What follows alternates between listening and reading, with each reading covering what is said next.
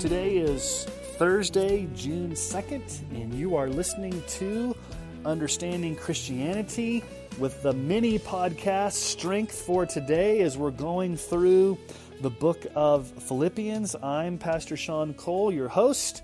I'm the lead pastor of Emmanuel Baptist Church in Sterling, Colorado. I'm also an adjunct professor at Colorado Christian University. I pray that you've been enjoying these daily, short, about 6-7 minute encouragements from the book of Philippians. And we're still in chapter 1. And let's just read chapter 1, verses 7 through 11. Paul says, "It is right for me to feel this way about you, because I hold you in my heart. For you're all partakers with me of grace, both in my imprisonment and in the defense and confirmation of the gospel. For God is my witness how I yearn for you with all the affection of Christ Jesus.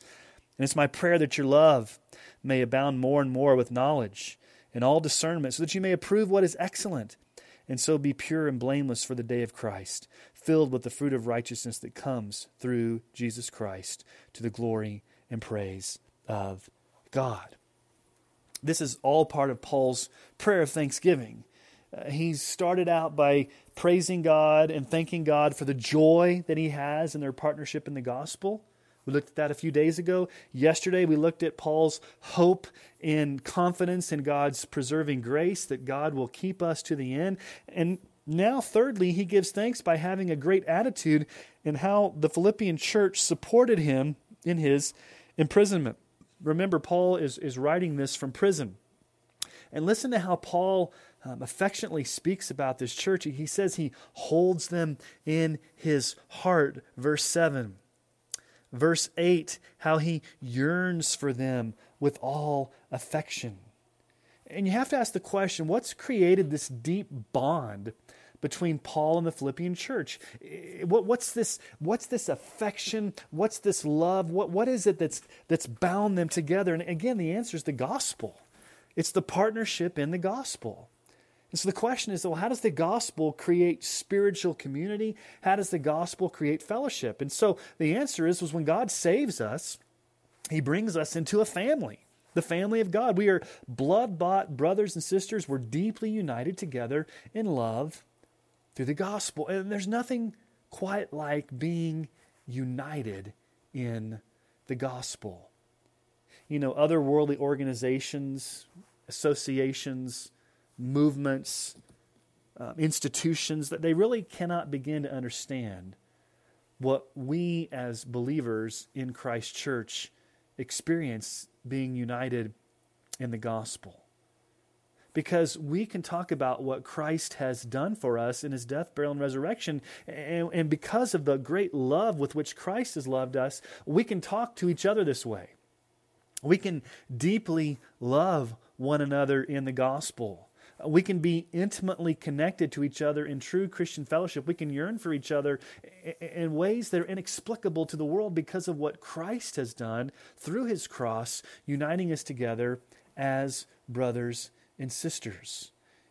And I just want to give you an encouragement. If you're listening to this, there is no Lone Ranger mentality for the Christian. You are to be involved in your local church. You're to submit yourself to the other members of your church. You're to be accountable. You're to live together in Christian fellowship as a body.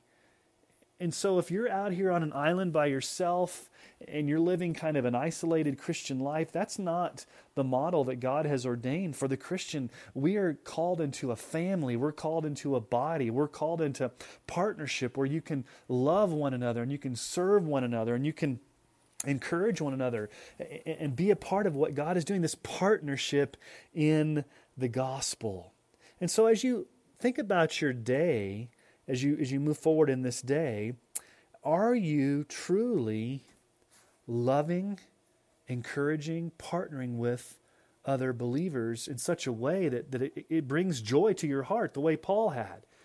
So I want you just today to spend some time meditating, thinking about how the gospel creates authentic fellowship and community with other believers. Who today are you specifically thankful for in your life, in your church? Who today do you hold in your heart, do you yearn for, that's a true brother and sister in Christ that God has used to encourage you? And I challenge you, go pray for them today, even encourage them today. Maybe thank them, write them a note, send them a text, send them an email, take them out to lunch, go to coffee. Express your love for them, express your joy for them in their partnership with you in the gospel. And remember, it all comes back to, this can't be manufactured. This cannot be programmed. This is something only God creates through the gospel, through the power of the Holy Spirit in our lives as believers. And so go today in the joy of the gospel and what the gospel creates. True Christian fellowship, where you can use words like this, where you hold people in your heart, where you yearn for them, where you have joy in the partnership with the gospel. Again, thank you for listening to Strength for Today, the mini podcast of Understanding Christianity. I pray that you've been blessed on this Thursday, June 2nd. Praise the Lord for the gospel. We'll come back again tomorrow with these short bursts of encouragement. Until then, like I always say, keep your eyes fixed on Jesus.